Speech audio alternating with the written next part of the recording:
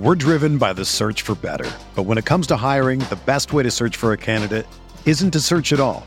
Don't search, match with Indeed. Indeed is your matching and hiring platform with over 350 million global monthly visitors, according to Indeed data, and a matching engine that helps you find quality candidates fast. Ditch the busy work. Use Indeed for scheduling, screening, and messaging so you can connect with candidates faster. Leveraging over 140 million qualifications and preferences every day, Indeed's matching engine is constantly learning from your preferences, so the more you use Indeed, the better it gets. Join more than 3.5 million businesses worldwide that use Indeed to hire great talent fast. And listeners of this show will get a $75 sponsored job credit to get your jobs more visibility at Indeed.com/Blue Wire. Just go to Indeed.com/Blue Wire right now and support our show by saying that you heard about Indeed on this podcast. That's Indeed.com/Blue Wire. Terms and conditions apply. Need to hire? You need Indeed. This podcast episode is brought to you by Coors Light. These days, everything is go, go, go. It's nonstop hustle all the time. Work, friends, family, expect you to be on 24/7. Well, sometimes you just need to reach for a Coors Light because it's made to chill. Coors Light is cold lagered, cold filtered, and cold packaged. It's as crisp and refreshing as the Colorado Rockies. It is literally made to chill. Coors Light is the one I choose when I need to unwind. So when you want to hit reset, reach for the beer that's made to chill. Get Coors Light in the new look delivered straight to your door with Drizzly or Instacart. Celebrate responsibly. Coors Brewing Company, Golden, Colorado.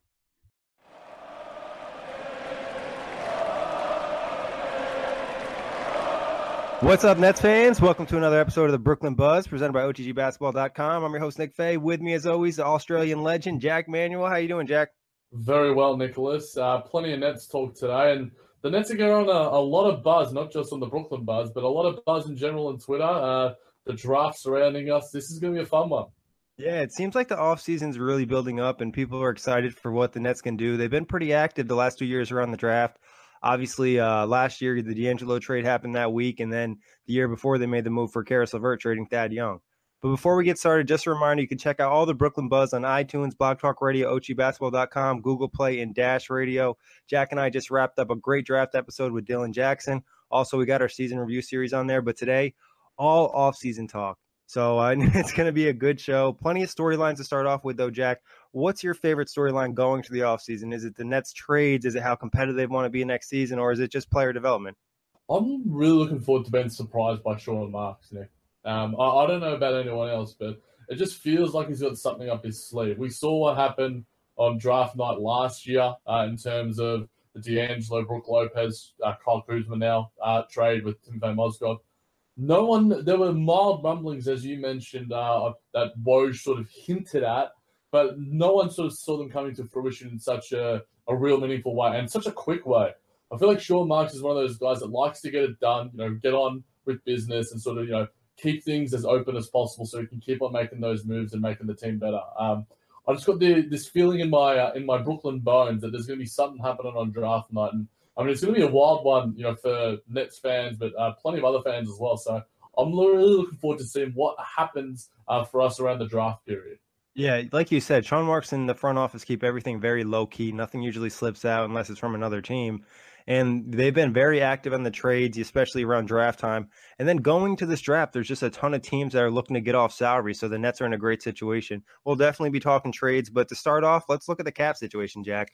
The Nets have the potential to have a max cap space of $16.5 million, projected space around $14 million. What are your thoughts on the space? Yeah, that space, I think, Nick, I reckon we take on some dead salary, some salary dumps. I think that's the most productive use of that salary. I'm not sure how other people feel about it, but the Nets, and for a lot of these sort of teams who are around our market, who are sort of building up to sort of being a successful franchise, a playoff franchise, you need to sort of, build up your sort of assets, build up your tools in that sort of sense. Sean Marks has done that in the past. I can't see him not doing that, obviously, with this sort of space. It's not enough money to sort of go after a sort of free agent. I think Marcus Smart would probably command around that money, but I don't see him as a fit at all but players sort of around that sort of mark, I just don't think that they fit well with the Nets right now. Jabari Parker might get that money. We've talked about him on previous podcasts, but I don't see him, sort of fitting well with our franchise in our direction. I think the most productive use of that sort of salary cap is to, sort of take on bad assets, get some good assets, whether they be picks or maybe a young flyer, depending on what sort of cap the other teams are at. But that's just my opinion, Nick. You on the same page? Yeah, no, I'm on the same page, Jack. I don't think there's anybody at this point in time where the Nets are in their timeline to really add. This would be good money to add like that one more piece to kind of push you over the top. The Nets, I think, like you said, is best off kind of working in trades. Is that taking on a salary dump? Is that taking on a young player that maybe a team's given up on, a la D'Angelo Russell? And I think flexibility is important. I don't think they want to take on a contract unless it's a really good pick. I think they're looking more so for like 1 year salary dumps, expiring deals like that Kenneth Faried deal that we'll talk about a little bit later. But coming, 2020 and 2021, I think they want to have that cap space. And then, obviously next year they have to worry about, either extending D'Angelo Russell this offseason or Rondé this offseason if they want to keep those guys. So I think keeping the money flexible is important. Like you said, don't go spend the cap on something that's not really going to matter. Yeah, I certainly agree with that. And obviously there's been some rumblings around Timofey Mozgov and his agent sort of, whether they're sort of, wanting a buyout or a trade. I think that's sort of been slightly refuted, or I'm not 100% sure what the direction that is, but I don't see the Nets sort of doing anything along that with their sort of money. I saw someone tweet out the other day, Ben Steiner, crazy to think about. Deron Williams has been paid $200,000 every 15 days by the Nets for the last 3 years, and that's going to continue for 2 more years. So we're still paying Deron Williams. I don't want to pay any more money, dead money, to Timofey Mozgov. Yeah, I don't think they'll stretch. If anything, I think maybe a buyout for Mozgov if he, started to cause problems and was like a locker room issue.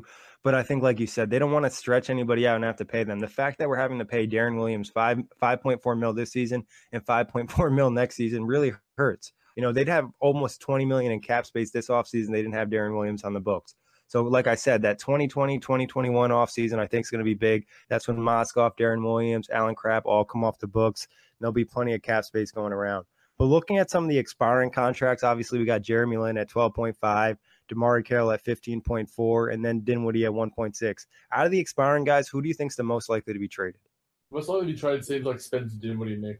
We've heard a lot of rumblings with Charlotte, sort of, whether they're going to sort of trade Dwight Howard in a sort of package deal for us to move up in the draft and for them to move down a little bit, get rid of some salary. I think Spencer Dinwiddie has the most market-friendly contract, as we mentioned on previous more of our previous pods. DeMarre Carroll has a likelihood just because of his fit and his need and his production from last season. But as you mentioned on a previous pod as well, his locker room presence and the value he has and he can add in terms of sort of being at that leadership and mentor role is sort of second to none. Also, and when you're looking at Spencer Dinwiddie and Jeremy Lin, it's sort of like, you're comparing apples and apples. Both of them are very similar players in terms of they feel a need at a position. But in terms of Jeremy Lin's contract being $12.5 million, Spencer Dinwiddie, are you going to extend him? The Nets might have to make that decision very soon. Maybe that they want to leave that to another team. Jeremy Lin has marketability and is a great six-man. I think wherever he would go, if he were to stay healthy, whether it's the Nets or elsewhere, he'd be definite six-man of the year candidate. We saw that in Charlotte and obviously in New York, the Linsanity era. And, he's had his moments with our Nets as well. So if I'm ranking, I'm going 1 Spencer Dinwiddie, I'm going 2 DeMarre Carroll, I'm going 3 Jeremy Lin. What do you think? I think you're spot on, Jack. Not only is Dinwiddie probably have the most value because he's the youngest, but his contract is super friendly in a time where nobody has cap space. So getting a player of Dinwiddie's caliber at 1.6 mil, obviously you have to worry about him the next offseason. But if you're just trying to make that run right now and you're kind of testing him out and see how he works with your team, and you mentioned DeMarre's a good fit with a lot of teams, it is a little bit harder to trade 15.4. A lot of these teams don't have the cap space in it, and Nets would have to take something back. So it would have to work out in the Nets' favor. And Jeremy Lin, if he was healthy, I think his contract would be a lot more movable. But the fact that he's coming off an injury, especially a patella tendon injury in his knee, and he's had the injury history, it's going to be a lot harder to try to move his deal. And like you said, the Nets might want to keep him for marketability and just things along those lines. He's also a veteran presence, especially if you trade a guy like DeMarre Carroll. Yeah, I think all those points are super valid, and it'll be interesting to see what Sean Marks does do. We obviously gave Spencer his chance, and over the last sort of season and a half, he's proven it. And then And wherever he goes, similar to like a Joe Harris type, they deserve to eventually get the sort of payday they deserve, as do all players who put up that production and are sort of putting in the work. So wherever Spencer Dinwiddie is, whatever uniform he's wearing next year, be it a Nets one or an opposing team, I hope he has the same level of production and an even better season than last. Yeah, and like you said, especially for guys like Joe Harris and Spencer Dinwiddie, who've kind of bounced around a little bit and they're unsure of their NBA careers, when they get the chance to get a big payday, I'm sure they're going to capitalize on that.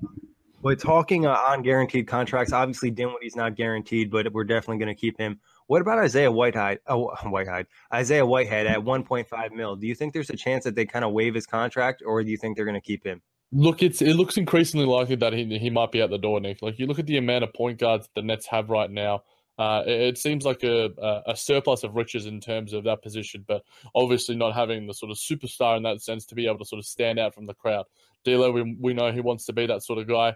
Isaiah Whitehead showed glimpses throughout the year, and we mentioned him in some games where we had those guard injuries. He stepped up. There were times he showed some good energy on the floor, but I can't see him filling a need for this Nets roster right now, unless we do have, maybe even off-season injuries or summer league injuries in that sense. It doesn't make a lot of sense to sort of keep him on the roster, especially if we're going to be looking at drafting even more younger assets in the draft. So it'll be interesting to see, but I'd be surprised. Yeah, I think it depends on the sense, like, if the Nets have the cap and there's no reason to cut him, they won't cut him. But if there's a deal or he's involved in the trade because he's not a bad trade filler at 1.5 and non-guaranteed, so the other team could just waive him with no charge. So I think that would be something to consider in using him in a trade package as well. But like you said, long-term, especially with the guard surplus that we already have, it doesn't necessarily make sense to keep him around. And in no disrespect to him, I just don't know how high his ceiling is or what role he could really bring to the Nets. No, and we've already got like we were sort of mentioning with Dinwiddie and Len. Both of those guys could be easy 6-man of the year contenders. Facilitate a sort of bench unit, the reserve unit. D'Lo, we know what his ceiling is. We want it to be sort of a top 20, top 30 player. Caris LeVert has that sort of untapped ceiling. But even Isaiah Whitehead, his ceiling, it's not necessarily. Is it? We don't know what it is. Is it a reserve player? What's his future in the NBA right now? He's got plenty of tools and a decent enough skill set and good energy. And I'll be surprised if someone doesn't take a flyer on him. Maybe a fellow summer league team brings him in for some sort of workouts and maybe he gets to go over there. But I can't see him being in the Nets uniform. And he has showed his glimpses over the past couple of years as well. So it would definitely be sad to see him go. Yeah, like I said, if there's no deal that there's a need to trade him or move him, I think they do keep him. I believe his contract becomes guaranteed at the end of the month on the 30th, so they'll have to make a decision on that before then. Also, I just saw this in a Nets Daily article, offseason report number 10. It was very interesting. A lot of people were wondering why they kept Randy Foy's $3 million cap hold on the books. And the reason they did that is so they can operate as a team that's over the cap in certain situations if hypothetically they were to make a trade, and then they'd have the MLE and the BA, which is the biannual exception. So they're able, it's just such a clever move by Sean Marks, and he's always just doing something very low key that you don't think about, but Sean Marks and his team are on top of it. Yeah, absolutely. And especially when we sort of talked about that Joe Harris could get that mid-level exception around that sort of money. There's different sort of players that, when Jeremy Lin had that injury, there were talks about having what were we going to do with the sort of injury exception with him as well. Sean Marks is a very savvy GM. I think I saw the other day in a ESPN article, they were talking about the teams who used the best sort of analytics in terms of influencing their franchise, in terms of drafting and on-court and off-court play. And our Nets were in the top 5 there. For those that didn't read that report, we were alongside teams like the Celtics, the Spurs, the Houston Rockets, and I think the Thunder were the other team as well. So all great company.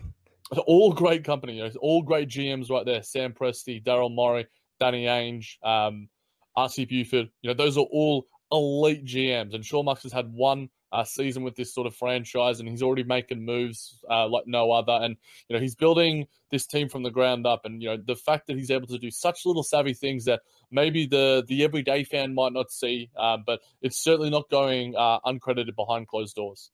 And another shout out to Sean Marks and his staff. I believe I saw in Nets Daily, they scouted over 60 players for this draft.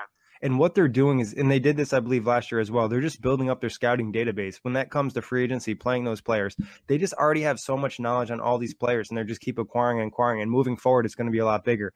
So just again, Sean Marks on top of everything. Talking a little bit more salary cap, I believe it's starting this summer at some point. De'Ronde Hollis-Jefferson and D'Angelo Russell will be up for extensions.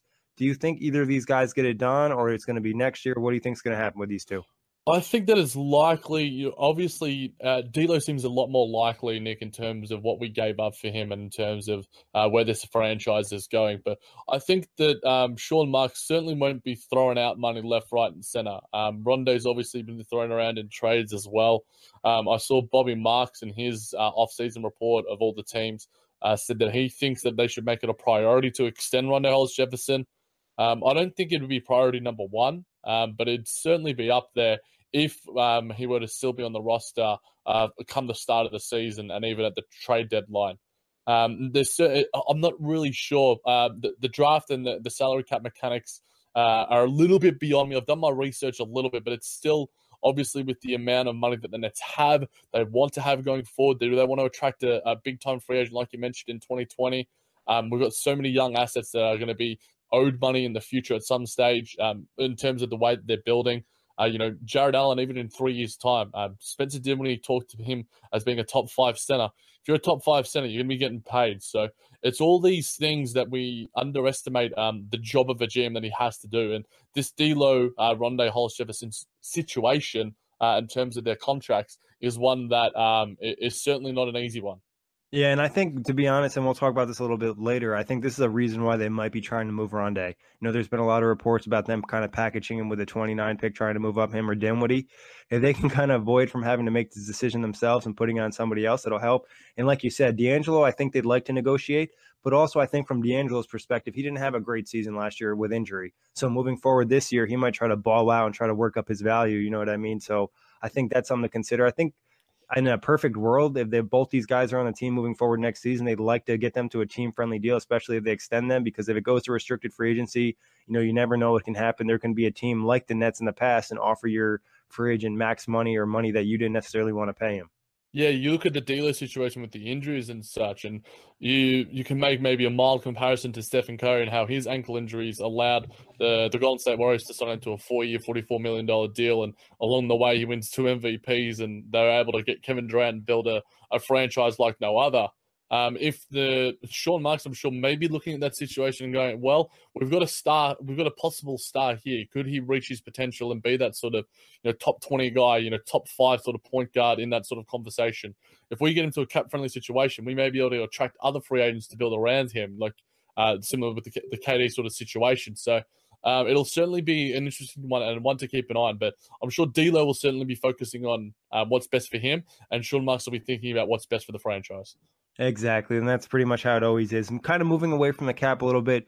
What are some team needs from you? It can be a player, it could be a specific area the Nets need help. What are you thinking?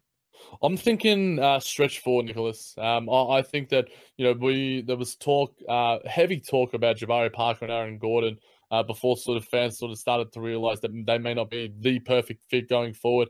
I like guys like even like Nemanja Bjelica, and we'll talk about other sort of targets, Hazonia, guys that can sort of space the floor a little bit, that sort of fit Kenny's system.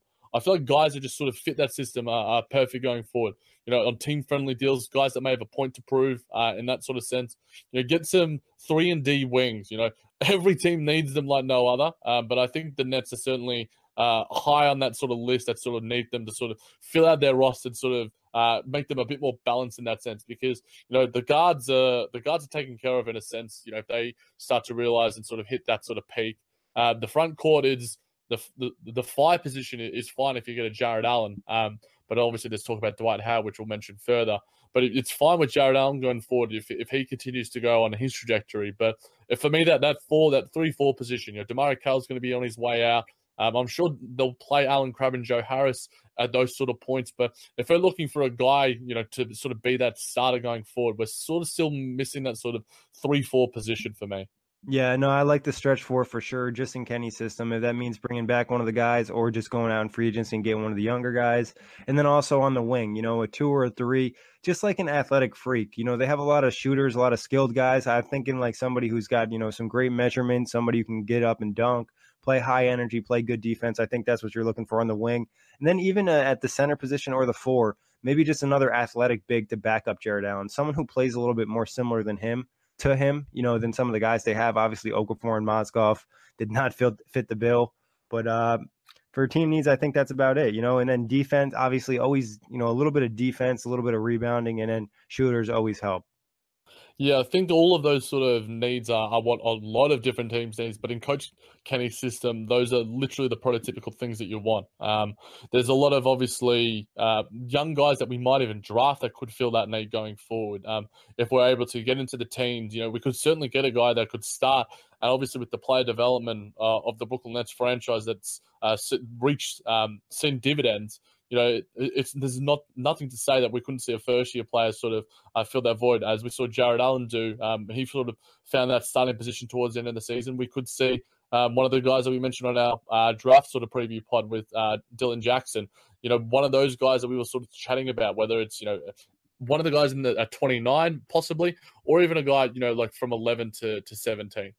Yeah, no, I agree. I think, and you've made a great point with Jared Allen. Not only could they maybe possibly come in and start, but it could be similar to the Allen situation where they kind of work their way up a few months and then later in the season they're starting and you kind of believe in them moving forward as a key piece of the team. But looking at team free agents, we'll start restricted. Nick Stauskas in his qualifying offer of $4.6 million. Do you think the Nets extend the qualifying offer, or they kind of let Stauskas walk? I mean, the hot sauce was hot a couple of times, mainly in Toronto. I feel like, he's the Canadian native, certainly loves his hot poutine up there, but I don't see him unless something drastic happens, and I'd be very shocked. Let's put it that way. Yeah, I agree. I think there's really, especially at that point, I think they would be better off, not offering the qualifying offer, and then if he wants to come back on a cheap, unrestricted deal, kind of waive his cap hold or whatever and do that and then bring him back, because he didn't really show a ton, and he had some opportunities where guys were banged up to kind of step up, and he really didn't impress. But unrestricted wise, Joe Harris, Jahlil Okafor, Dante Cunningham, Quincy Acy. Let's start with your guy, Joe Harris. Joe Harris, what do we say, Nicholas? We talked about him a little bit on the Pacific Division preview. I did, in terms of how the Golden State Warriors could be clamoring for his services. I mean, if I were to hate the Golden State Warriors even more, I feel like taking my man Joe Harris away from me would be the prototypical reason to just go, okay, well, I can't stand this franchise anymore. But I feel like Joe Harris is going to be a key priority for the Nets offseason in terms of re-signing him. We've talked to death about his sort of love for the franchise, his love for New York, and his just general fit, and his incredible season that he had, absolutely skyrocketing the potential that he sort of showed in glimpses in Cleveland and other teams. So I think Joe Harris is going to be a definite priority. But in fact, probably the biggest priority out of all our unrestricted free agents. I don't think Quincy Acy, Dante, and Jahlil will be getting as much attention, if any, in comparison to my man. To your man, Joe Harris coming in. I think you were right, Jack. I think he's the number one priority. The other guys, I don't think they're too concerned with. Out of everybody in the free agent market for the Nets team, that's the only guy they really want to bring back, and they can get him on a relatively team-friendly deal. I think Joe Harris said he wants to be back, and Sean Marks wants him back, but obviously the numbers have to work, and he's a hot commodity with his three-point shooting and his ability to kind of, put some good effort in defensively, drive to the rim. He's a guy a lot of teams would be interested in, and he's a guy that a lot of teams can actually afford because he could, use some of your MLE, or even some teams think he can be the mini MLE. So it's a real possibility to lose him, but I have a good feeling the Nets should be able to keep him. I hope those good feelings can send them over to London for me, Nick, or wherever I'm going for it, because I'm going to need them, because I'm certainly hoping he's going to be on the team. But yeah, it certainly bodes well that Joe Harris is saying all the right things, despite obviously his status and his play. It's perfect for the modern NBA, and obviously, there's a time right now is probably the time you can get him on a team-friendly deal, because that cap is obviously so restricted. And going forward, come 2020, 2021, that cap may even extend a little bit. And, whether you want to front load or back load that contract, whether it's 4, 5 years or 3 years, however you want to do it. I feel like, Joe Harris and the Nets franchise, there'll be, and his agent, I think there'll be some productive conversations happening. And I feel like it'll be a relatively friendly back and forth. Yeah, and he's a great complementary player, no matter who the Nets go with moving forward, what pieces they add or whatnot. Having a three-point shooter like him on the roster always help. But talking Okafor, you think he's gone? Yeah, look, it seems likely, Nick. It may be obviously the burner accounts. The burner account saga revealed some things as well in terms of his dedication, in terms of his mindset, similar to with the Nerlens Noel. I'm unsure why the Nets would keep him on. Maybe taking another flyer on him, seeing how he goes in the offseason, seeing what his dedication to the game is like, seeing where his head's at, seeing where he is physically. If the Nets can get some of these guys, Dante, Quincy, Jahlil, at minimum contracts, it's worth a flyer on them because there is certain needs that they can fill, and there's certain potential that a young guy like Jahlil Okafor has, being such a high pick. But in saying that as well, Nick Stauskas was a top 5 pick. So sometimes your draft status doesn't necessarily indicate your fit in today's NBA. So I think Jahlil is unlikely to be in a Nets uniform, but at the same time, if anyone's going to get something out of him, it'll be this Brooklyn squad. Yeah, I think if he comes back on the cheap and the Nets don't have anybody else to fill out the roster spot, maybe they consider bringing him back. But he doesn't seem like he wants to be back. He did make some, remarks at the end of the season that he was unsure why he didn't get playing time, and he thought that he was going to play more and all that. But Cunningham and AC, what do you think on those? Do you think it's one of those guys who's coming back, or both of them are gone? Coach Kenny seems to have, I'm not sure if it's a rational love or an irrational love for Quincy AC, but he harps on the spacing that he provides, despite the fact that he is as hot and cold as Katy Perry's hit track. It's intriguing to me, the love that he gets. I love the energy that he brings, and we've talked about many a times on this podcast about his hot and cold nights and what he can do, and in that sort of sense. I feel like if we get another complimentary guy, another guy who has his skill set in terms of that 3-point shooting that's elevated, then I don't mind keeping him on a team-friendly minimum sort of deal. The same can be said of Dante Cunningham. These two guys probably have similar skill sets. I really like what Dante did, and that really sort of low-key move that Sean Marks did. A guy who started for the New Orleans Pelicans, a franchise who made the playoffs, a team that made the playoffs this year. He certainly wasn't a world beater in any sense, but there were nights where his rebounding and his 3-point shooting was a key cog in getting some wins. So I wouldn't be surprised if both of these guys are there, but it depends on what the Nets are looking at in terms of their salary cap and what they value. I personally, as a personal opinion, would prefer to have Dante Cunningham, but that's just a personal bias that I share. Yeah, no, I agree. I think I would prefer Cunningham as well. AC maybe play a little bit harder, have a little bit more energy, but Cunningham I think is better overall. He makes smarter basketball plays, and he has somewhat of ability to finish inside once in a while, where every time AC gets the ball to the rim, how many times have we seen him airball it or just like completely miss? And then you mentioned Cunningham with his rebounding has been pretty effective. He's just kind of a pro's pro. I think it also matters on the contract. Whoever's willing to come back cheaper and on the short-term deal, either guy coming off as, the back of the bench type of dude to have in a rotation in case you need him is perfect. They don't need him to play big minutes, just having him around. And it might be, either guy I think would be willing to take that role and be kind of a leader for the team. Yeah, definitely. And I think Quincy AC as well is an underrated locker room presence. We see a lot of the celebrations, the bench celebrations. A lot of them tend to come from Quincy AC with his gun celebration and the 3-point celebrations. So especially when you're on that sort of lower level contract, locker room presence can't be understated in terms of how they sort of mentor, how they are an impact as a teammate. Despite the fact that these guys are making millions of dollars, in relative terms in relation to the NBA and the tens of millions that some players are making, those sort of intangible things that we don't see on the court are certainly underrated. And I feel like Quincy AC probably has Dante Cunningham in that department, but on court, Dante is certainly a more productive player. So it's going to be interesting to see what they value and maybe if these guys have any sort of a market as well.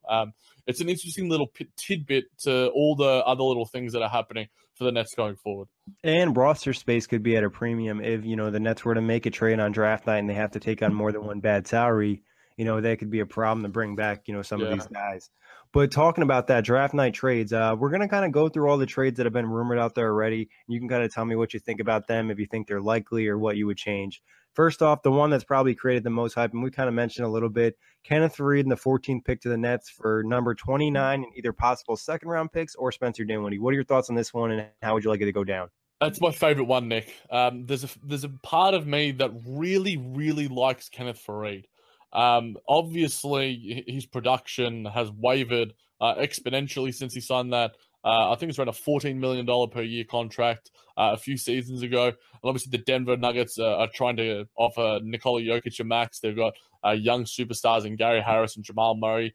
Harris is obviously already on a deal, but Jamal Murray will be getting a contract soon enough. So they need to create that space. Paul Millsap's on a very lofty deal, obviously with his age as well. So they can't fit all these huge contracts. So Kenneth Faried, for me, fitting with the Nets, I feel like he'd be an okay starter. We talked about guys that can sort of provide great energy, can run the floor, can dunk like no other, and can rebound. I feel like Kenneth Faried kind of fits that. And I feel like he'd be a sort of project that would be Damari Carroll 2.0. I feel like he'd have a really productive season. And for me, that 14th pick would just be the cherry on top. I think there may be other teams that would be willing to offer a little bit more. But that Spencer Dinwiddie contract and his production and his fit with Denver, I think would be really, really nice. His floor general abilities, I think, usurp and are better than Jamal Murray and Gary Harris, who aren't really natural sort of floor generals, natural sort of guys that can run the floor, space the floor, and sort of make passes in that sort of sense. They're not natural point guards, whereas Spencer Dinwiddie certainly is, whether he's going to start or whether he comes off the bench for Denver Nuggets. So there's a lot to sort of analyze there, but for me, this is one of my favorite ones coming out of Denver and coming out of the sort of rumors on Twitter and such. But what are your thoughts, Nick? I like it too, Jack. I think, like you said, Faried would be a nice add to the bench. I think some good energy, run the floor. He reminds me of he could be like a supercharged Reggie Evans that has more offensive ability to finish around the rim. So I think that'd be a guy, I'd definitely be interested in. But like you said, I think there's other teams that might be willing to make it easier for the Nuggets. Unless they want to throw in Dinwiddie, which I'm unsure if they do. But if they do want to put Dinwiddie in 29, that's a pretty good offer. But like you said as well, there's going to be teams out there who are willing to make it easier for the Nuggets, and they might be willing to take on Faried and Darrell Arthur or something along those lines where they can get a lot of cap off the books. Yeah, and Darrell Arthur obviously opting into his, I think, $7.8 million or somewhere around the $7-8 million range. Obviously makes things a little bit trickier for the Denver Nuggets. And there are teams who have more room than our sort of $16-17 million. Teams like the Sacramento Kings, the Atlanta Hawks. These teams have a heap of room, a heap of assets, and can probably take it on a little bit better. But I trust sort of what the Nets can do and the relationships that they're building in different front offices compared to like a Vlade Divac. If you're going to be making a deal, I'd much rather be making one with Sean Marks. But at the same time, there may be teams who are thinking that they can sort of swindle exactly a guy like a Vlade Divac. So they're probably calling him a couple of times like, maybe just chuck in De'Aaron Fox or something. There might be things where people are just completely trying to just, get the best for their team. And Sean Marks is obviously going to be doing the same, but there might be more likely sort of trades that could be happening. And a lot of the talks that you're going to be mentioning around Charlotte and Dylan's brought up plenty as well. And I feel like those may have a higher possibility. But for me, any of these to get in the teens, like I mentioned on the last off-season pod about the draft, I'm salivating at the prospect to get into the teens because it's since I've been a huge Nets supporter, we have not had a teens pick yet. So, I mean, if you want to count D'Lo, but at the same time, our own sort of teens pick. So, are there any other thoughts that you had sort of on this Denver trade, Nick? I think, like you said, Jack, you're pretty spot on with everything on the trade. I think the only thing that would really matter too is maybe the Nets would sweeten it a little bit more if hypothetically there was a player at 14, if the trade's not made before the draft, that they're like, all right, this guy we really want, maybe we'll sweeten up the deal because this guy dropped to 14 and he's the guy we want. But you mentioned another trade possibly with Charlotte. Dylan's also thrown a couple trades at us, but the big one that's out there is Dwight Howard, the 11th pick for the 29th pick, Damari Carroll and Rondae Hollis-Jefferson. What are your thoughts on this one?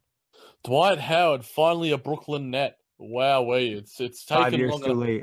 It's taken long enough, hasn't it, mate? I mean, I've been a big Dwight supporter in the past, and I've appeared on pods on the outlet with you and Corey, and I've been an advocate of his in terms of he had quite a nice season as well. His rebounding. I feel like Steve Clifford was the perfect coach for him to sort of get something out of him this season.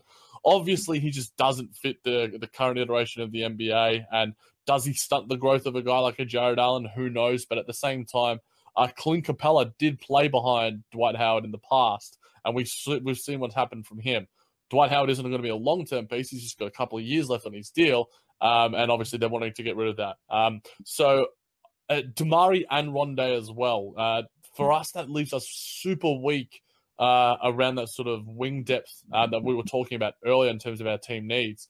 But you would assume that with that 11th pick, the Nets go out there and immediately draft for that sort of need, unless there is a guy who has severely dropped and may not be in that position.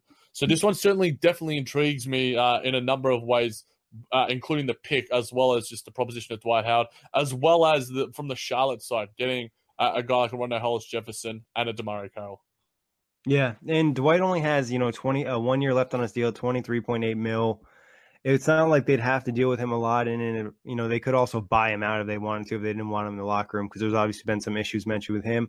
I think, like you said, getting at 11, there's like a good chance that somebody drops around 11 that you could get at that 3 or 4 position that could really be a building block moving forward. And like we said, with the Rondé trade, trading him kind of puts pressure on another team to worry about the extension, kind of takes some pressure off the Nets, and Carroll's on an expiring deal.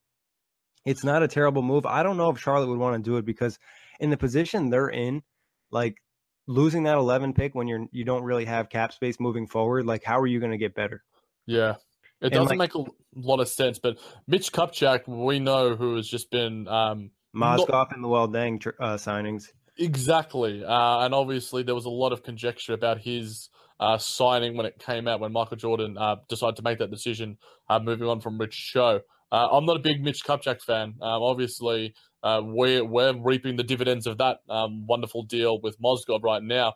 But if that were to be the case, I think Mitch Kupchak has a sort of short-sighted view of the current NBA. Obviously, maybe his age maybe influences that, but he also is a decent drafter in terms of the assets that he was able to get in terms of the picks when he was with the Lakers. So I feel like you're better off as a Charlotte fan. I'm sure Dylan's listening to this and would be advocating for it. Why would you get rid of a pick in that sort of sense? And maybe they try and change that to a Nicholas Batum, but I don't think the Nets do that because he has so long left on his deal.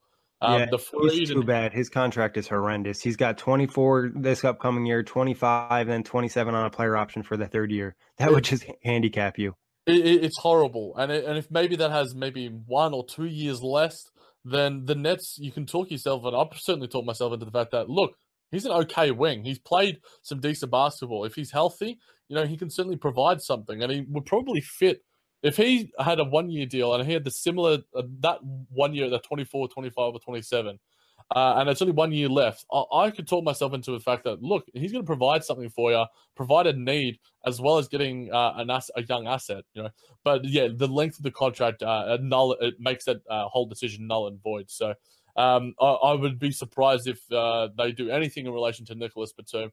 But from the Charlotte side as well, I've heard, when we were tagged in things by Dylan, some Charlotte fans coming out and saying, like, what's the point of getting a Rondae Hollis-Jefferson, a guy that can't necessarily shoot threes, has not necessarily a super similar skill set, but is similar in ways to a guy like a Michael Kidd-Gilchrist, who can defend but can't necessarily shoot.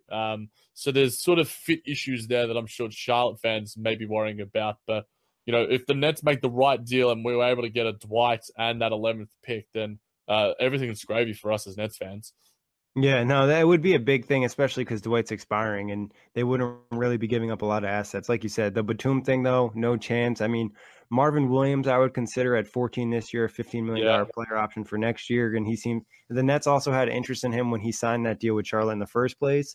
But looking at, there's honestly been a lot of trade rumors. Another one that's popped up has been the Bucks trading us John Henson in the 17th pick for DeMarre Carroll and possibly the 29th pick or a second-round pick.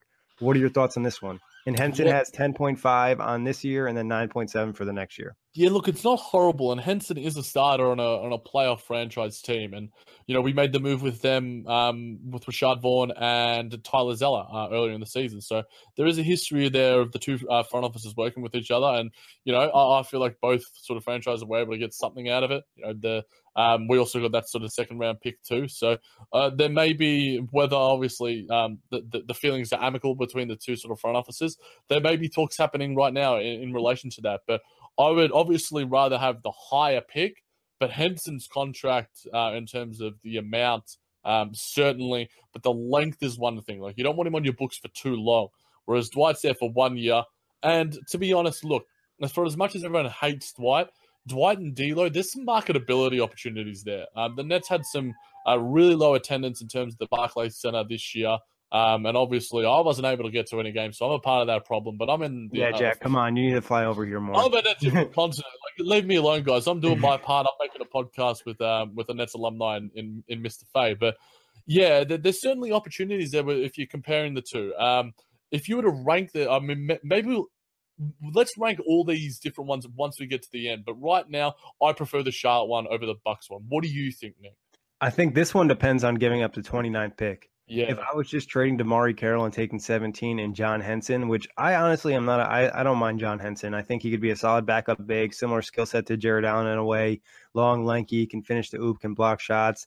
Not a really tough dude, but if they were to get the 17th pick without giving up the 29th pick and then having that in their cupboard as well, having 2 first-round picks would be big, and then they could have the opportunity to move up even a little bit more. I think that'd be huge. If they have to put in 29, I don't like it as much, but still, Henson's contract wouldn't even be that hard to move probably the next year if you only have it on a 9.7 mil. I like this trade. I don't really mind it because I think 17th isn't a bad thing. You're not taking on a huge contract.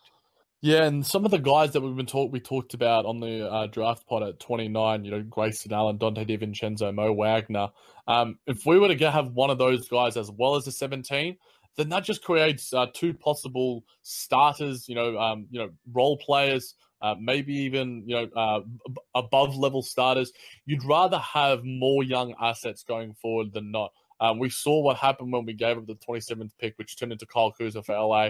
A lot of NBA pundits give the Nets a heap of grief about that, but who's to say that the Nets would have even taken Kyle Kuzma at that number as well? So we're certainly getting plenty of flack for that, but plenty of other teams missed on Kuzma, so I don't even worry about that. Yeah, and it's not something that keeps me up as night as a Nets fan by any stretch. But I think you do make a very good point about that 29th pick. It's going up 12 spots in the draft to give up those assets with DeMarre Carroll as well. Is it worth it in the end? Is the player going to be that much better? Do they feel that much more of a need? If someone drops, who knows? Obviously, these are questions that the front office are debating on an hour-by-hour basis. Exactly. I think it's, all about who falls. And then also, like you said, the 29 pick, if it's involved, then it makes the trade a little bit harder. But if you're getting another pick without giving up a pick or only giving up second-round picks, I think you feel pretty comfortable making the trade. Another team, they haven't been directly related to the Nets, but it's just kind of, you could put it together. The Wizards' 15th pick and then one of their big salaries they have. Maybe it's a Jan Mahimi or somebody along those lines where they're just trying to open up some cap space because they're in some big trouble. Yeah, or a Jason Smith, a guy who's opted in as well for his deal and is just a non-productive NBA player. Jan Mahimi's deal is just yuck, Nick. Like it's one of the worst deals in the NBA right now. He may add something in the right situation, but I feel like he's getting paid some big money, and to have him and Mozgov on the same books would be hard to swallow. But if you're getting the 14th pick for it, and that is a really nice deal. Anywhere above 15, you could talk yourself into a guy. Donovan Mitchell went 13. Kawhi Leonard was in that range. Giannis Antetokounmpo was in that range. I'd back the Nets into turn, a 15th pick, a 14th pick into a near superstar, judging by our sort of player development. So seeing what we've done with, mid-20s picks, Jared Allen could be a superstar. Who knows? So the only thing for me is that what are the Wizards going to be making us take on? Mahimi seems the most likely thing, but out of all the players, we talked about Howe, we talked about Batum, minorly, we talked about Henson. I'm going, in terms of production, Mahimi can't do much, and his contract is probably the worst out of him, Henson, and Howard as well. So there's a lot of sort of things with the Washington Wizards. They've got a lot of issues going forward, and I feel like we're probably in more of a position of power in that sense because they wanted to get off some money to sort of attract another sort of third superstar, whether that be like a DeAndre Jordan, DeMarcus Cousins, or the like. Yeah, and they do have other bad contracts as well. Like you said, Mahimi's probably the worst contract we talked about. Gortat's at 13.5 mil expiring. Markieff Morris is 8.6, and then you said Jason Smith 5.4, and even Jody Meeks at 3.4. I think any of those guys in a combination they'd like to get rid of, and all of them except Mahimi are only expiring deals. So I think even if a combination of two of them of something wouldn't be terrible for the Nets to take on. No, not at all. And I'm sure Nick won't like me. My co-host Nick of the JBT Pod won't like me criticizing his team, but he gets enough time on our podcast to talk about the Washington Wizards in a positive light. So it's about time that it's nice to see that the Nets are in a more amicable position than the Washington Wizards, because it gives me a position of power when I'm podcasting with my fellow Aussie brethren. Yeah, on JVT you can go at him a little bit, especially if the Nets win another trade like they did with the Jared Allen one. But True that. So, and then just like another one, I'm just throwing out trades out there. Obviously, they got the Portland or Philadelphia. Portland has 24. They have a ton of bad contracts. Philly has Jared Bayless, who they'd like to get rid of. Another another trade that I was just thinking up would maybe moving something with the Clippers, taking on Gallinari, getting that 13th pick in some type of deal, maybe sending 29 and Rondae House-Jefferson back. It'd be something to consider. It'd certainly be something to consider. But it seems like the Clippers right now, the direction that they're taking, I'm a big fan of. I've written a couple of articles for OTG Basketball about the Clippers. I like to think that I've got a decent amount of knowledge about them. They've got a guy like a Tobias Harris and the most entertaining player on and off the court in Boban Marjanovic. I just like what the Clippers are doing, and I don't think that we would be able to swindle them in such a way that they would give up their picks. I feel like that they're more likely to use those assets for themselves to sort of package up. We talked about, I think, I think it was the Pacific Division preview, them sort of trying to get up and get a Luka Doncic or a guy a bit higher in that sort of 5 to 8 range with those sort of 2 picks that they've got. And there are teams that are talking about drafting down. So I feel like, if we're going on likelihood, I feel like the Clippers certainly probably aren't as much on the radar. Though the Portland that you did mention, we made the deal with them with Alan Crabb. So there is that sort of history there. When you have the history with the team, it probably does make deals that little bit easier. But what are your thoughts on all these sort of rumors going around there? I think what it means is the Nets are pretty likely to trade up in the draft. I think it's almost a guarantee that Corey asked me on a previous show, I said 60%, but I'm leaning more towards like 70, 75%. We see a Nets draft day trade. Just seems they're connected to so many different teams, and their willingness to move either Rondae or Spencer and the 29 pick to move up, I think makes it a real possibility. But one more trade, Jack. Do you think obviously this is kind of like a dream. Is there any way they make a move with Memphis to take on Chandler Parsons in that number 4 pick? Oh my God. It's the one that I've been dreaming about, Nicholas. I wake up thinking about number 4. It's 4 all day for me. It's 4, 4, 4, 4, 4. It's my favorite number right now. I can't see it happening because I think one of the Nets daily writers who is GNYR, I can't remember specifically, but he's awesome. He's a great follow and a lot of the stuff that he's been doing in the off season. Certainly check him out. He mentioned the fact that similar to some of the other packages with like Denver and such, other teams are likely to be able to offer that little bit more. Whether it's a worse off team that can provide some better assets or take on some even extra other money and then sort of give out another sort of asset in that sense. There's a possibility, Nick. There's also a possibility that the Nets could get Kawhi Leonard. There's always a possibility. There's always a possibility in today's NBA. It's a wild and wonderful off season, and it's barely just begun for any other teams. And now it's nice to sort of see the Nets in these sort of rumors and such because in years past we were sort of an afterthought in a lot of these things. So it's nice to sort of see our names around those sort of rumblings. Cap flexibility does a lot for you. It does that and then some. Yeah, the best case scenario for this to even possibly happen would depend on what Memphis wants. You could probably throw a package of like Jeremy Lin, Rondae Hollis-Jefferson, Spencer Dinwiddie, number 29, and then if you were able to acquire another pick in the teens, trading DeMarre Carroll in that Bucks deal possibly or something along those lines.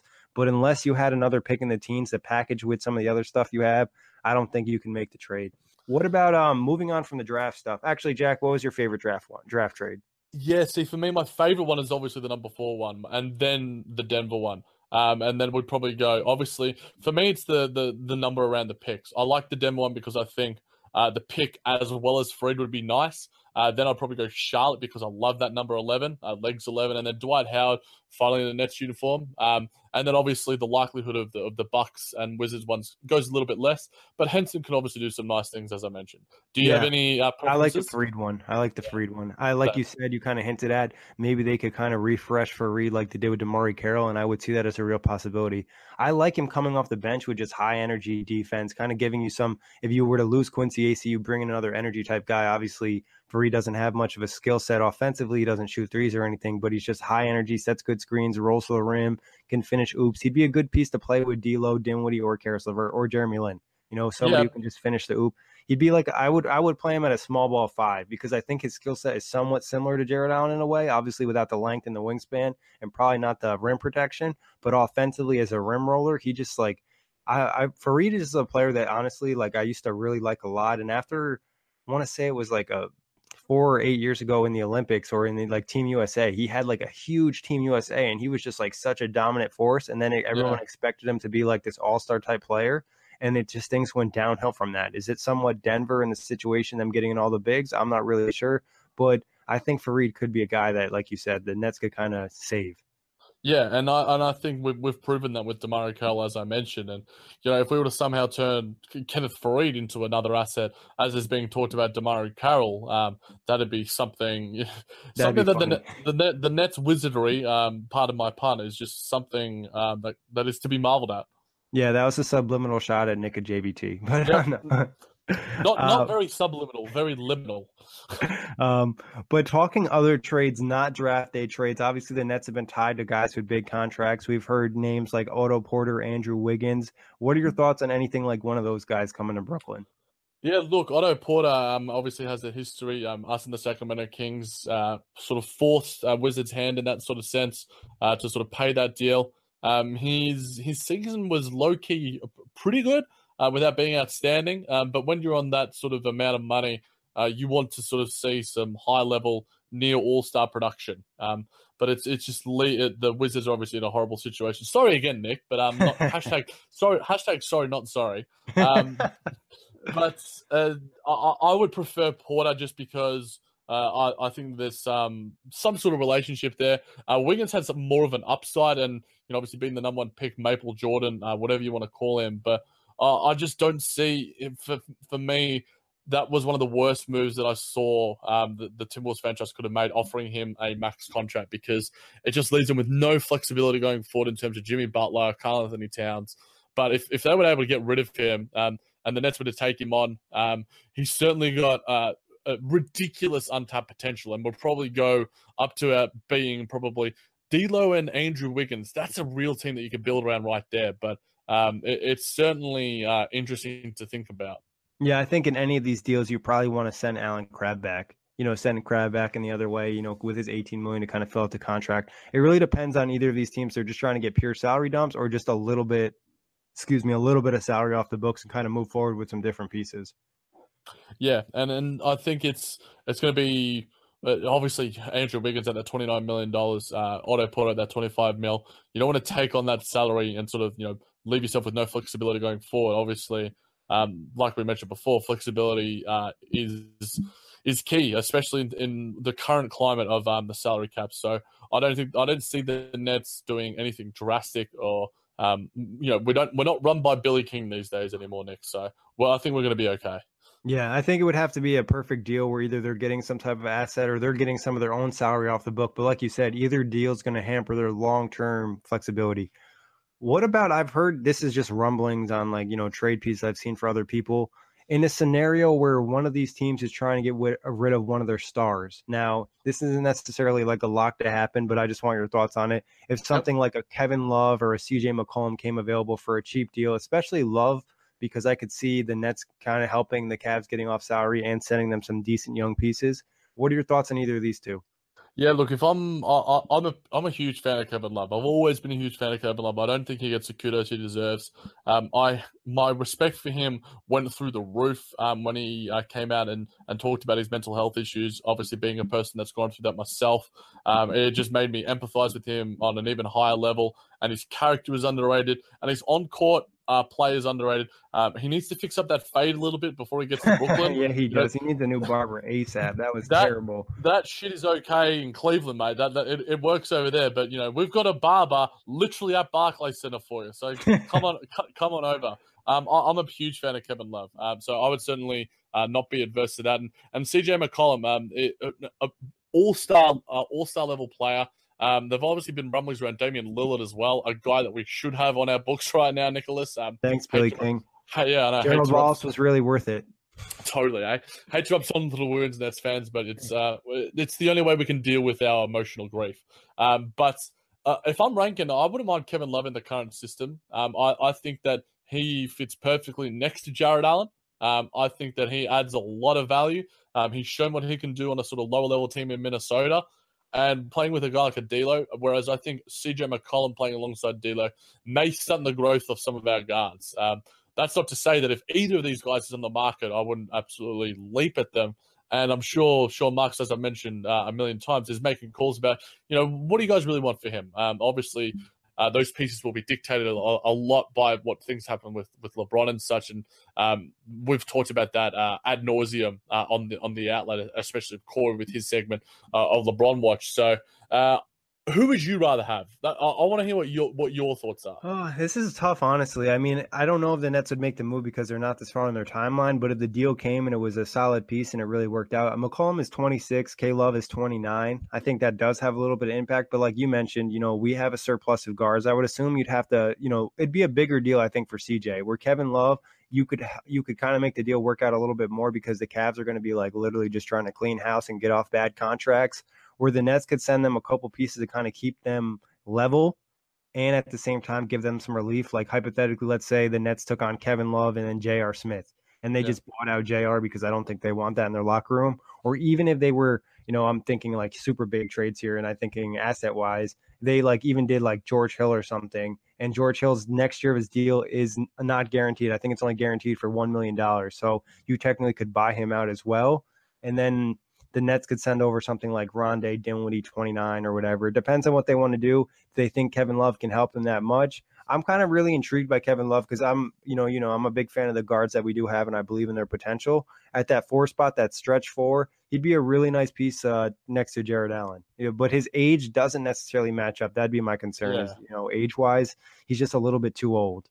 Yeah, and I think his game will age okay, but again, doesn't necessarily fit the timeline. But Nick, Julius Randle's been getting a lot of sort of Nets love on Twitter and on the Nets Daily sort of fan boards.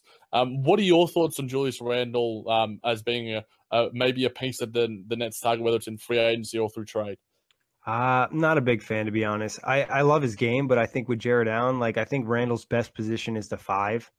And playing him at the 4 and him not having a 3-point shot and then having Jared out there, it doesn't really necessarily fit the system perfectly. I like, Randle's game, and I like the way he's developed into a player, but I don't know if he's a great fit next to Jared Allen unless you're very confident Allen's going to become a lockdown 3-point shooter. Not even lockdown, but like 34, 35% 3-point shooter. Yeah, especially with Rondé Hollis-Jefferson right now, a guy who can't stretch the floor either. Julius Randle had a really, really great season with the Lakers, and I'm sure that they're the team to watch, obviously, when we were talking about in the Pacific Division preview of the offseason. So Julius Randle will certainly be a key figure in what happens there. But a guy that I've also seen mentioned, Nicholas, is Tyler Johnson, Justice Winslow, those sort of guys. Miami have a lot of money on their books. We've shown some love to Tyler Johnson before. Obviously, I'd be a huge fan of Justice Winslow, but tell me about these guys. What do you think that is there any chance that we see Tyler Johnson? I'm good on the Tyler Johnson contract. That's all them. They can keep that. They wanted us to have it in the first place. They could have let us sign him, but I'm not taking that now. Not 19.2 next year. No chance. Sorry, Tyler Johnson. You're a good player, but at best in this team, you're probably a backup. Winslow, like you said, I really like Winslow, and I think his game is on tap. There's still plenty of potential for him. Miami probably knows that, so they're kind of holding it over, other teams' head, but I would not take that on. And then most of the other bad contracts on Miami are like 3 years, and they're over 10 plus. Like you could maybe talk yourself into taking on a Kelly Olynyk or something like that, or a James Johnson, but still, I don't think you really want to. And you're definitely not taking on Tyler Johnson. And I feel like Miami already already has like some disdain for the Nets because of like them setting their players against the Bulls like 2 years ago. Yeah. And then they're probably mad about the Tyler Johnson contract. So they're not going to like make the deal for the Nets. I feel like any trade the Nets try to negotiate with them, they're going to be like, all right, take Tyler Johnson. Yeah. Like, nah, we're good. Yeah, Pat Riley probably isn't Sean Marks' biggest fan, and you don't want to be on Pat Riley's bad side, let's put it that way. But at the same time, yeah, the Nets certainly know what they're doing and know how to negotiate when it comes to lots of different teams. But were there any other trades that you thought could be possible, Nick?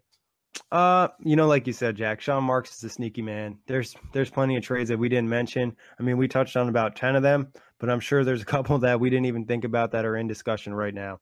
But let's talk free agent targets. I'm gonna give you a guy, and you tell me what you think about him with the Nets and how he would fit. Mario Hezonja. Love Mario, Super Mario. I think he has awesome potential. We've talked about him on a mid-season trade deadline pod in terms of acquiring him instead of like an Okafor. For me, he has a huge amount of scoring upside, which I think that would fit so well with the Nets. He may be a little bit of a liability on defense, but again, another former lottery pick. For me, Super Mario, I like his mentality as well. I like his personality. I feel like he'd be a nice locker room piece and would be perfect. We were talking about timeline in terms of like Kevin Love and such. I feel like he'd fit perfectly with our timeline. And while Jahlil Okafor we weren't able to and Stauskas weren't able to work out, I feel like there's something about Mario Hezonja that I feel like, get him out of that Orlando Magic franchise and put him in a situation where it certainly fits a little bit better and he's allowed to flourish a little bit more. I feel like he'd relish that opportunity. Yeah, a lot of players have done well after leaving Orlando. You look at Oladipo, Tobias Harris.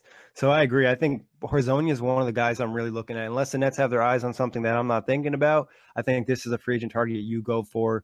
He's the ability to probably play a 3-4 tweener. The potential's still there, like you said, age 23, and he's probably going to be cheap.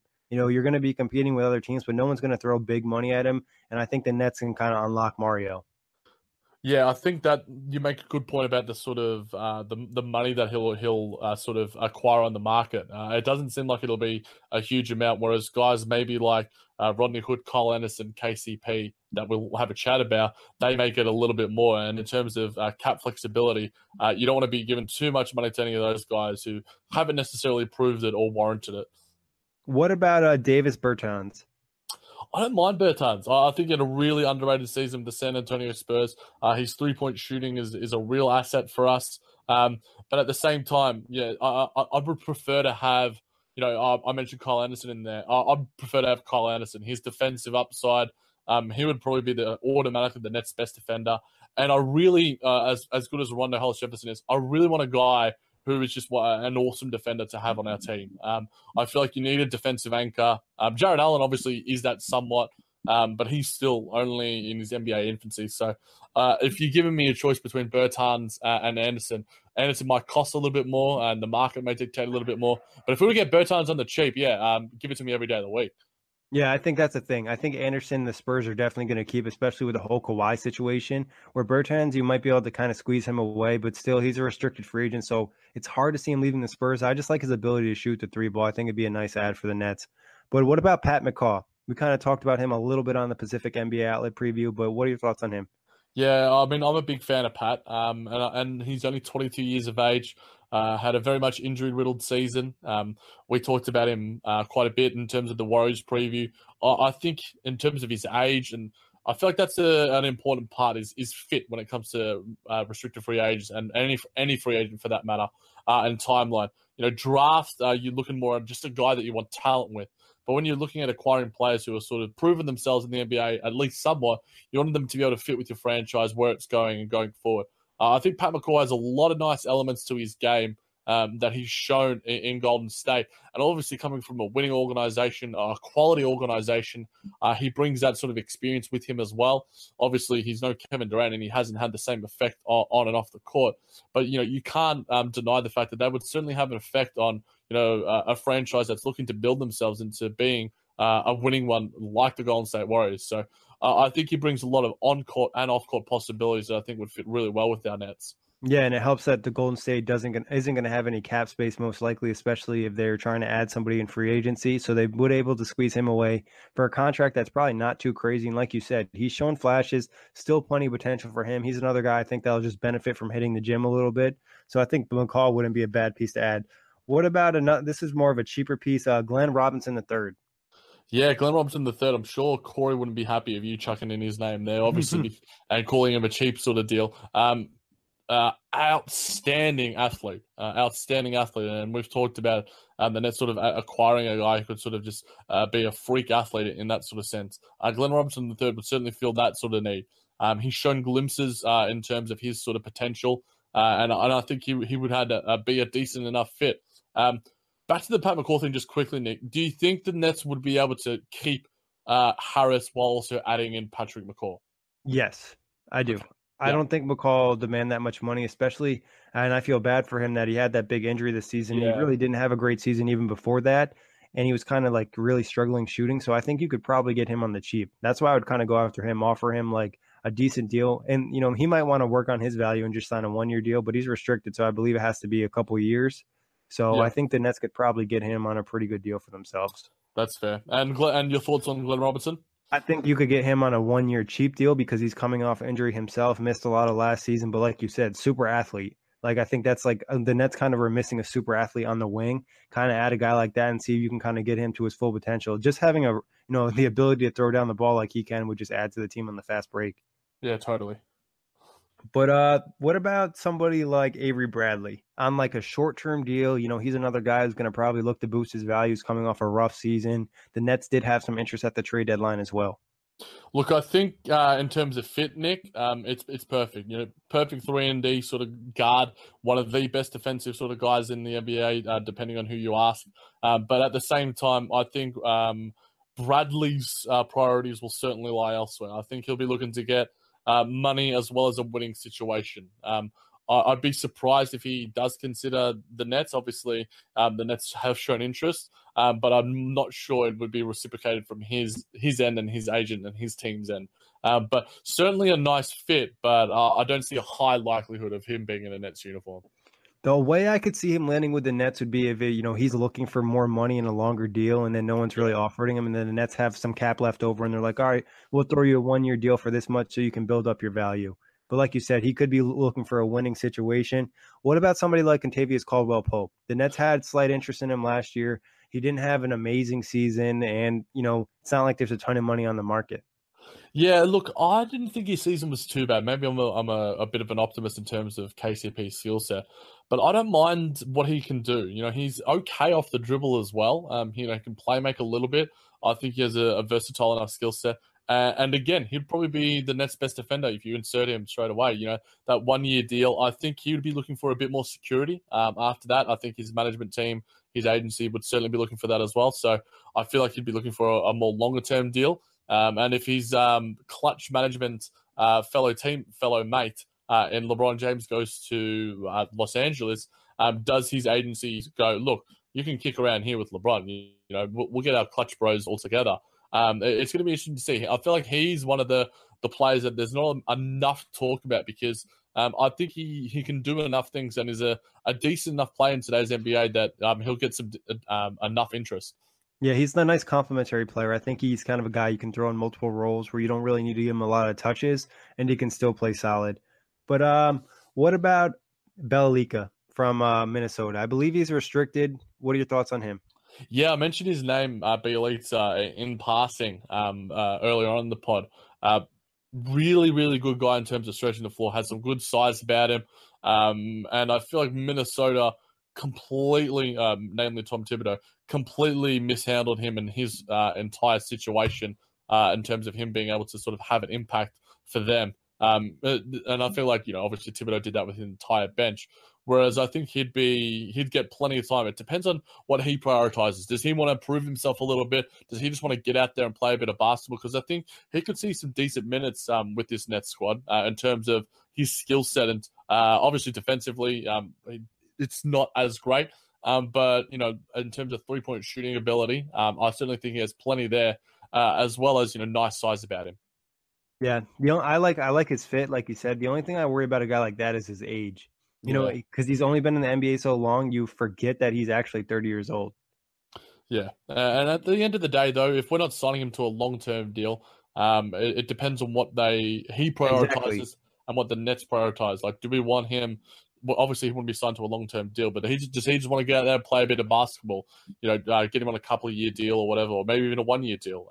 I feel like there's a lot of these free agency situations that obviously LeBron James, Paul George, Kawhi Leonard will be taught to death, but a lot of the guys that we've been mentioning, I'm sure plenty of hardcore and Brooklyn Buzz listeners will be intrigued to see about, especially if they're going to be landing on the Nets. Yeah, and like you said, he would be a good fit. And if they can get him to a team-friendly contract, that's a nice guy to have off the bench long term. You know what I mean? His game will age well. It's not like he's a super athlete or anything like that. No, not at all. What about Jeremy Grant from OKC? I love Jeremy Grant. I think he's the perfect stretch five. I don't think he is necessarily a knockdown three-point shooter, but it seemed to be the times where I was watching OKC games, whenever the team was playing well, he was knocking down shots and he was out there.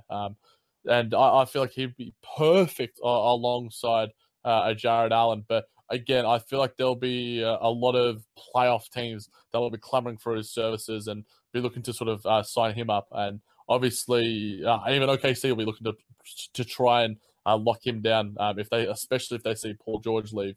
Jeremy Grant would be absolutely perfect for the Brooklyn Nets, but there'll be a lot of other teams that be saying the same thing. I think he'll be high on a lot of teams' radars. Yeah, he might cost a little bit too much for what they want. I think they'd rather keep the flexibility.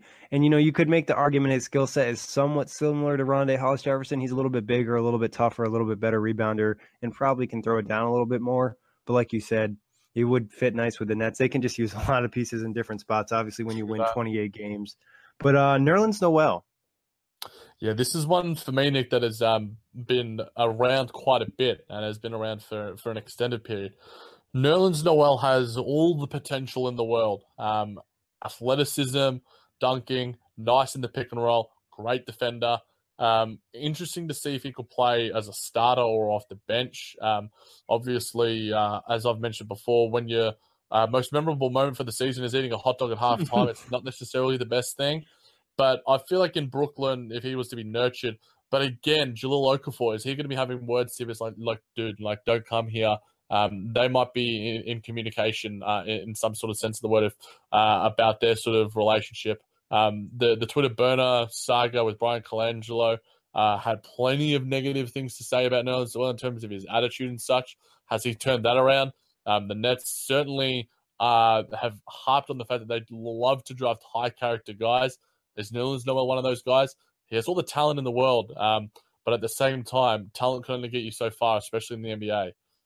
Yeah, and I think it depends on how strong you think your locker room is. If you're worried about a guy coming in and causing negativity, someone's like a Noel, but if you have, a strong locker room with DeMar Carroll, Jeremy Lin, and you think the culture's fine, if he comes in with a bad attitude, the guys aren't going to allow it. You know what I mean? And worst thing, I think you sign him to a one-year deal or a short-term deal or give yourself like a team option for next year. I think, like you said, he has a ton of talent. It's not like any of the problems really over the last 2 years for him been on the court. It's been off the court, the attitude stuff. And I love his defensive potential and his defensive versatility. He's a guy that can really switch a lot, especially with great length and rim protection. And another guy, he would be like an ideal backup to Jared Allen. Similar skill set, do a lot of the same things, a lot of good length, a lot of good oops, a lot of good blocks. But talking about some of the bigger fish, I'm not personally a big fan of these guys, but, Nets Twitter, we got to talk about it a little bit. Aaron Gordon and Jabari Parker. Yeah, I feel like Flatbush and Atlantic, the t-shirt provider there, would certainly be liking us talking about him, but I like the fact that he's cooled his jets on them a little bit because I don't like that they're fit. I don't want to give away money to guys that are unproven and have only shown flashes. Yes, there may be a team out there that is willing to give them that contract, but Jabari Parker, injury history, no thank you. Aaron Gordon, unproven, somewhat proven three-point shooter. Not proven in a winning situation, is it? No, not at all. And, is he going to be, your second or third best guy on a playoff team? I think if they weren't demanding the money that they are, I'd be all for Jabari Parker and Aaron Gordon, but it's all about the money. I feel like this is saying you can probably say for life. But it's definitely all about the money when it comes to those guys and the situation that they're in. And I'm sure they're thinking about that because they probably do deserve it somewhat, but not for the Brooklyn Nets. Yeah, I agree. I think Aaron Gordon for sure, because I almost guarantee he's going to get a max and Orlando's probably going to match. And then Jabari Parker, some people are everyone going to be like, oh, we don't want to, pay him and we could get him for a cheap deal. I would consider it. But I have a good feeling that either Atlanta or Sacramento is going to offer Jabari big bucks. Yeah. And Atlanta, I don't mind it, trying to have a flyer. They've got that much cap space. Sacramento, I feel like that's a situation that's fraught with disaster, but that's their problem and not ours. Exactly. Another bad team, and we can know the Nets are better than them at least. And then, like you said, for the Hawks, it makes sense. You can swing and miss on some of these guys because you're not going to be good for a while. Similar to when the Nets started swinging in restricted free agency, the Hawks can do the same thing. Yeah, and I think even the Bulls might be in that situation as well, but I don't like that fit as much necessarily when you've got like Zach LaVine, who's sort of a guy who's in a similar sort of situation. So maybe not for Chicago, but yeah, the Hawks make a ton of sense in that sort of. But maybe he wants to stay with the Bucks. But there have been a lot of rumblings. The relationship doesn't seem great with Milwaukee, but obviously I think some of that was Jason Kidd. Yes, but we'll see what happens with that. Yeah. Any other free agents I missed, Jack, that you want to mention a little bit? Just one name, Nick. Montrezl Harrell. I know Corey's been a huge fan of his. Obviously, had a really nice season, I thought, with the Los Angeles Clippers. We mentioned him again on the Pacific Division preview. Make sure you subscribe to the NBA as well as the Brooklyn Buzz. But what do you think about Montrezl Harrell? Does he fit any of the Nets' needs? I like his game, I do, but I don't know if they're looking to spend money at the 4 position. I'd rather see it from more of a stretch 4 type. Yeah. If I'm going to spend money in free agency, I want it to be a starter type player, most likely, unless it's a cheap deal. And I don't think Harrell's going to be cheap because it looks like the Clippers are pretty high on him. So I think it'd be hard to kind of snatch him up. Yeah, and I think, he deserves something because he had a great season. And, I feel like he's versatile enough and he's got some decent post moves as well. He does. But yeah, in terms of we don't really want a post sort of offensive player. We want a guy who can sort of stretch the floor. Yeah. Any other big fish? Is there any chance on Paul George or anybody out there that the Nets could, sneak up and, grab somebody big? I believe Hoops Hype had him 4th in their team's ranked in their ability to get him. Obviously, him and D'Lo have the same agent, and the agent has expressed interest for them to be on the same team. But Paul George is certainly looking for a winning situation, and LA all day it seems like for Mr. George PG-13. Yeah, especially now. Yeah, and I don't know. The Nets, I don't really necessarily want him either. I feel like Paul George, I'm not sure if I've mentioned this to you on the Buzz or on the Outlet or on JBT. I feel like he's plateaued. He's certainly going to be a consistent all-star for the next couple of years, but he's not getting any better, and his athleticism has gone down. And his game has somewhat changed a little bit to being sort of a more defensive sort of stopper. Maybe that was a situation in OKC as well. I still think he's a top 30 player, top 20 player, wherever you want to put him in that sort of conversation. But I don't see him being. We saw him as a number 1 guy in Indiana, and that didn't go so well. His best situation when he was surrounded by guys like Hibbert, Hill, Lance Stephenson, all at their best. So. Obviously, LA with LeBron, and Kawhi, and Chris Paul, whoever you want to talk about. We talked about them ad nauseum on the Outlet. So for me, Paul George would be nice, but it ain't happening. Yeah, especially now with LA, I think there's a better chance he goes back to OKC. We can't end this pod without one last question, Jack. Is there any chance at a Brook Lopez reunion? Yes, Nicholas, I certainly think that there is. They've got enough cap. Maybe Brook takes some sort of a discount. Maybe he doesn't have the market that he wants. But we could see the man who I have a jersey of and I have a T-shirt of and has been a long-standing Nets favorite, one of my favorite players of all time. I think that there's certainly, especially if the Nets sort of strike out and they have all this cap space, it's just like, what are we supposed to do with this? And it's just like, let's give Brook Lopez a call. I don't think that the ending in Brooklyn last season, prior to last season, was bad in any sorts. I don't think it left a sour taste in anyone's mouth. I think it was certainly quite amicable. So I think that there's a possibility. In terms of number, I'll put a number on it because we love putting numbers on it on the podcast. It makes things a little bit more tangible, and you can always you got the hot takes in that sort of sense. I'm going to go 19% because I can't bring myself to go to 20%. Slightly less than a 1 in 5 chance. So I don't know. That might be the optimist in me. I'll go 10%. I think, like you said, it's a possibility on like a 1-year deal, and Brook obviously is a true professional, and he has no ill will towards the Nets or anything like that. And the only thing would be like, is Brook cool coming off the bench for Jared Allen? Like, you know what I mean? It's a weird situation in that front, unless you wanted to start both, but then you're probably going too big. But it's interesting. I mean, I also wonder, Jack, what would happen to my jersey curse if Brook was brought back? Because I imagine. Is it lifted? Is it temporarily suspended? I don't know what happens there. Yeah, if there's one guy to break the curse, it definitely would be Brook, and I'd be happy about that. Actually, funny enough, I'm not recording. I'm at my mom's house for the weekend, and in my old bedroom, I have a Brook Lopez fathead. So maybe those are the signs, Nicholas. The signs are speaking to you already. Yeah. So hey, we'll see what happens. But Jack, amazing show as always. Thank you everybody for listening, and we'll be dropping off-season pods. We wanted to give you one big off-season pod, but we're going to still be doing more. We're going to do a little bit more draft stuff as well. Thank you guys for all the support. Make sure you subscribe on iTunes, give us some reviews, hit us up on Twitter, let us know what you think. Sugar Ray Leonard, Roberto Duran, Marvelous Marvin Hagler, and Thomas Hearns. Legends, whose four-way rivalry defined one of the greatest eras in boxing history.